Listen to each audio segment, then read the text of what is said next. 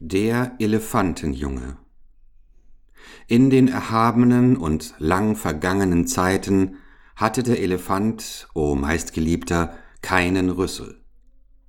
Er hatte nur eine schwärzliche, knubbelige Nase, so groß wie ein Stiefel, die er hin und her wackeln lassen konnte, aber er konnte damit keine Sachen aufheben. Aber da gab es einen Elefanten, einen neuen Elefanten, einen Elefantenjungen, der voller unersetzlicher Neugier steckte, und das bedeutet, er stellte immer ganz viele Fragen. Und er lebte in Afrika, und er stopfte ganz Afrika mit seinen unersetzlichen Neugierigkeiten voll. Er fragte seinen großen Onkel Strauß, warum seine Schwanzfedern so wuchsen und nicht anders. Und der große Onkel Strauß verhaute ihn mit seinen harten Krallen. Er fragte seine große Tante Giraffe, wovon seine Haut so fleckig wurde, und die große Tante Giraffe verhaute ihn mit ihrem harten Huf. Und er war immer noch voller unersetzlicher Neugier. Er fragte seine breite Tante Flusspferd, warum ihre Augen rot seien, und die breite Tante Flusspferd verhaute ihn mit ihrem breiten Huf. Und er fragte seinen haarigen Onkel Pavian, warum Melonen gerade so schmeckten und nicht anders, und der haarige Onkel Pavian verhaute ihn mit seiner haarigen Pfote. Und er war immer noch voller unersetzlicher Neugier.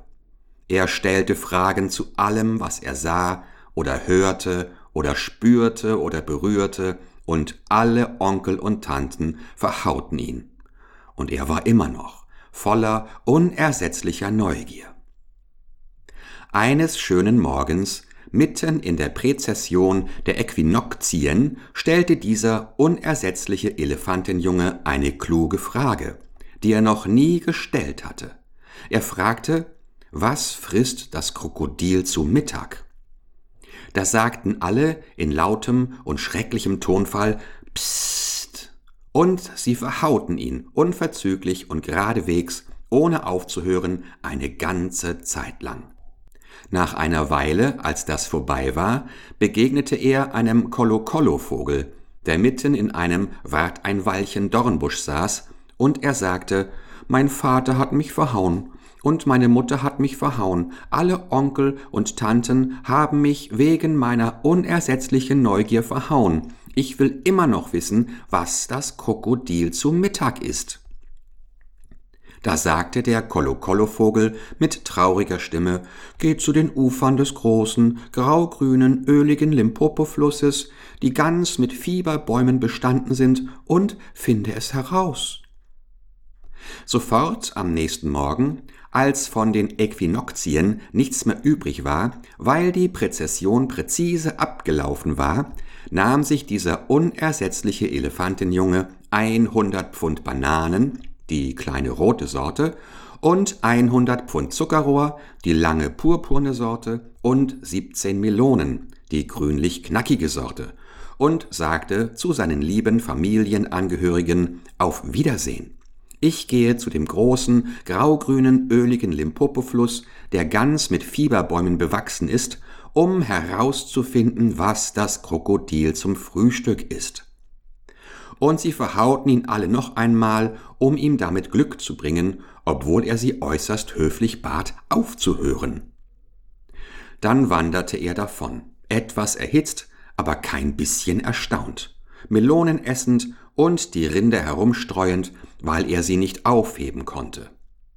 Er ging von Grahamstown nach Kimberley und von Kimberley nach Kamers Land, und von Kamers Land ging er nordöstlich, die ganze Zeit Melonen essend, bis er zuletzt an die Ufer des großen, graugrünen, öligen Limpopo-Flusses kam, die ganz mit Fieberbäumen bestanden sind, genau wie es der Kollo-Kollo-Vogel gesagt hatte.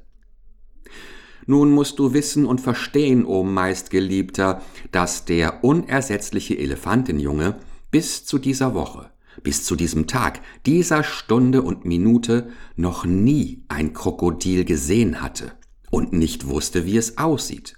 Es kam alles nur von seiner unersetzlichen Neugier. Das erste, was er fand, war eine zweifarbige Python-Felsenschlange, die sich um einen Felsen geringelt hatte. »Entschuldigung«, sagte der Elefantenjunge äußerst höflich, »aber haben Sie hier in dieser kunterbunten Gegend so etwas wie ein Krokodil gesehen?« »Habe ich ein Krokodil gesehen?« sagte die zweifarbige Python-Felsenschlange mit schrecklich höhnischer Stimme. »Was wirst du mich als nächstes fragen?« »Entschuldigung«, sagte der Elefantenjunge, »aber könnten Sie mir sagen, was es zum Mittag frisst?« Da entringelte sich die zweifarbige Python-Felsenschlange sehr schnell von dem Felsen und verhaute den Elefantenjungen mit ihrem schuppigen, ruppigen Schwanz. »Das ist sonderbar«, sagte der Elefantenjunge, »weil mich mein Vater und meine Mutter, mein Onkel und meine Tante, ganz zu schweigen von meiner anderen Tante, dem Flusspferd, wegen meiner unersetzlichen Neugier verhauen haben, und ich nehme an, das hier ist schon wieder dasselbe.« So sagte er sehr höflich Auf Wiedersehen zu der zweifarbigen Python-Felsenschlange, half ihr noch, sich wieder um den Felsen zu ringeln und wanderte weiter. Ein bisschen warm, aber überhaupt nicht erstaunt, Melonen essend und die Rinde herumstreuend, weil er sie nicht aufheben konnte, bis er auf etwas trat, was er für einen Holzklotz hielt, der am Ufer des großen, graugrünen, öligen Limpopo-Flusses lag, das ganz mit Fieberbäumen bestanden war. Aber das war in Wirklichkeit das Krokodil, o Meistgeliebter. Und das Krokodil zwinkerte mit einem Auge. So. »Entschuldigung«, sagte der Elefantenjunge äußerst höflich, »aber haben Sie zufällig in dieser kunterbunten Gegend ein Krokodil gesehen?« Da zwinkerte das Krokodil mit dem anderen Auge und hob seinen Schwanz halb aus dem Schlamm. Und der Elefantenjunge trat äußerst höflich einen Schritt zurück, weil er nicht noch einmal verhauen werden wollte. »Komm hierher, Kleiner«, sagte das Krokodil, »warum fragst du solche Sachen?« »Entschuldigen Sie«, sagte der Elefantenjunge äußerst höflich, »aber mein Vater hat mich verhauen, meine Mutter hat mich verhauen, ganz zu schweigen von meinem großen Onkel, dem Strauß, und meiner großen Tante, der Giraffe, die so hart zutreten kann, ebenso wie meine breite Tante Flusspferd und mein haariger Onkel Pavian, ebenso die zweifarbige Python-Felsenschlange mit dem schuppigen, ruppigen Schwanz oben am Ufer, die fester zuschlägt als alle zusammen, und darum möchte ich, wenn es Ihnen recht ist, nicht mehr verhauen werden.« »Komm hierher, Kleiner«, sagte das Krokodil, »denn ich bin das Krokodil.« Und zum Beweis weinte es Krokodilstränen. Da ging dem Elefantenjungen fast die Puste aus, und er schnappte nach Luft und kniete am Ufer nieder und sagte, »Sie sind genau die Persönlichkeit, nach der ich alle diese langen Tage gesucht habe.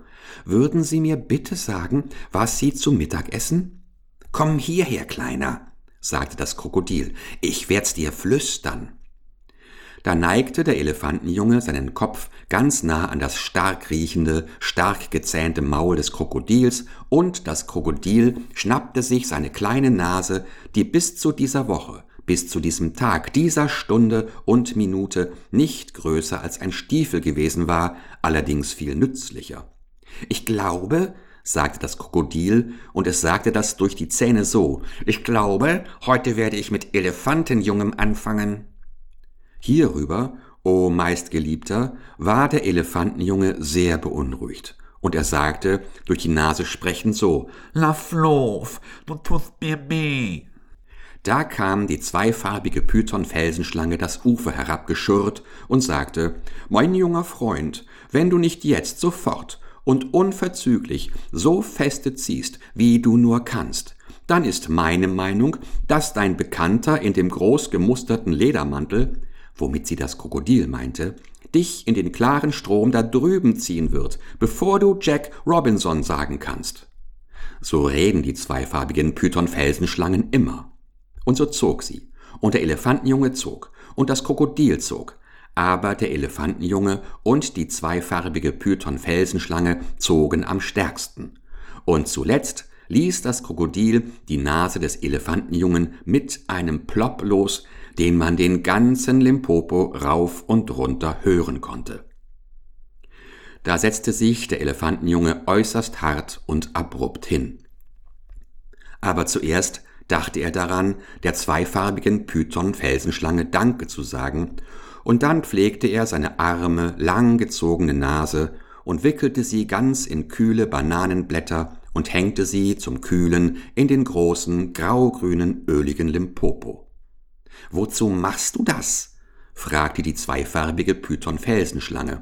»Entschuldigen Sie«, sagte der Elefantenjunge, »aber meine Nase ist bös aus der Form geraten, und ich warte darauf, dass sie wieder schrumpft.« »Da wirst du lange warten müssen«, sagte die zweifarbige Python-Felsenschlange. »Manche Leute wissen nicht, was gut für sie ist.« Der Elefantenjunge saß 3 Tage lang da und wartete darauf, dass seine Nase schrumpfte, aber sie wurde einfach nicht kürzer, und nebenbei machte sie ihn schielen, denn, o meistgeliebter, du wirst sehen und verstehen, dass das Krokodil sie zu einem richtigen Rüssel gezogen hatte, wie ihn heutzutage alle Elefanten haben. Am Abend des 3. Tages kam eine Fliege und stach ihn in die Schulter. Und bevor er wusste, was er tat, hatte er den Rüssel erhoben und die Fliege mit dem Ende totgeschlagen. »Vorteil Nummer 1«, sagte die zweifarbige Python-Felsenschlange. »Das hättest du mit einer einfachen Schmiernase nicht geschafft. Versuch jetzt mal ein bisschen was zu essen.« Bevor er wusste, was er tat, streckte der Elefantenjunge seinen Rüssel aus und pflückte ein ansehnliches Grasbüschel, staubte es an seinen Vorderbeinen ab und stopfte es sich ins Maul. »Vorteil Nummer 2«, sagte die zweifarbige Python-Felsenschlange. »Das hättest du mit einer einfachen Schmiernase nicht geschafft. Was hältst du jetzt davon, dich mal wieder verhauen zu lassen?« »Entschuldigen Sie«, sagte der Elefantenjunge, »aber das würde ich überhaupt nicht mögen.« »Und wie würde es dir gefallen, jemand anderen zu verhauen?« sagte die zweifarbige Python-Felsenschlange. »Das würde ich wirklich sehr mögen«, sagte der Elefantenjunge. »Gut«, sagte die zweifarbige Python-Felsenschlange, »du wirst sehen, dass diese deine neue Nase sehr nützlich ist, um damit Leute zu verhauen.« »Danke schön«, sagte der Elefantenjunge, »ich werde daran denken. Und jetzt werde ich nach Hause zu allen meinen Familienangehörigen gehen und mal sehen.« Also ging der Elefantenjunge mit dem Rüssel wischend und wedelnd quer durch Afrika nach Hause. Wenn er Obst essen wollte, holte er es sich vom Baum herunter, anstatt zu warten, dass es herunterfiel, wie er es früher getan hatte. Wenn er Gras wollte, pflückte er es vom Boden, anstatt auf die Knie zu fallen, wie er es früher getan hatte. Wenn die Fliegen ihn stachen, brach er einen Ast vom Baum und benutzte ihn als Fliegenwedel, und er machte sich eine frische, kühle, matschig-patschige Lehmkappe, wenn ihm die Sonne zu heiß war. Wenn er sich einsam fühlte auf seiner Wanderung durch Afrika, dann sang er sich eins durch seinen Rüssel und machte dabei mehr Lärm als mehrere Blasorchester. Er machte extra einen Umweg, um einem breiten Flusspferd zu begegnen, das nicht mit ihm verwandt war, und er verhaute es sehr feste, um sicherzugehen, dass die zweifarbige Python-Felsenschlange die Wahrheit über seinen neuen Rüssel gesagt hatte. Die restliche Zeit hob er die Melonenrinden auf, die er auf dem Weg zum Limpopo fallen gelassen hatte. Er war ein ordentlicher Dickhäuter. Eines dunklen Abends kam er zu seinen lieben Familienangehörigen zurück, und er rollte seinen Rüssel zusammen und sagte, »Wie geht's euch?« Sie waren sehr froh, ihn wiederzusehen, und sagten sofort, »Komm her und lass dich für deine unersetzliche Neugier verhauen.« »Puh«, sagte der Elefantenjunge, »ich glaube nicht, dass ihr Leute viel vom Verhauen versteht, aber ich verstehe was davon, und ich werd's euch zeigen.« Da rollte er seinen Rüssel auseinander und warf 2 von seinen lieben Brüdern kopfüber.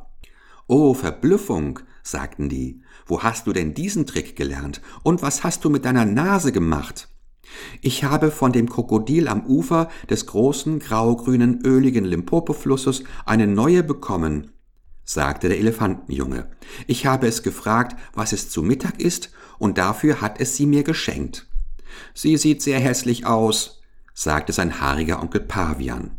»Das tut sie«, sagte der Elefantenjunge, »aber sie ist sehr nützlich.« Und er packte seinen haarigen Onkel Pavian an einem haarigen Bein und hiefte ihn in ein Hornissennest. Dann verhaute dieser böse Elefantenjunge alle seine lieben Familienangehörigen ausgiebig, bis sie sehr warm und überaus erstaunt waren. Er riss dem großen Onkel Strauß die Schwanzfedern aus, und er packte die große Tante Giraffe am Hinterbein und zog sie durch einen Dornenbusch, und er schrie die breite Tante Flusspferd an und blubberte in ihr Ohr, als sie nach dem Essen unter Wasser schlief. Aber er ließ es nicht zu, dass irgendwer den Kollo-Kollo-Vogel anfasste. Zuletzt wurde es so anstrengend, dass alle seine lieben Familienangehörigen, einer nach dem anderen, zu den Ufern des großen, grau-grünen, öligen Limpopo-Flusses wanderten, die ganz mit Fieberbäumen bestanden sind, um sich bei dem Krokodil neue Nasen zu besorgen. Als sie zurückkamen, verhaute niemand mehr irgendjemanden.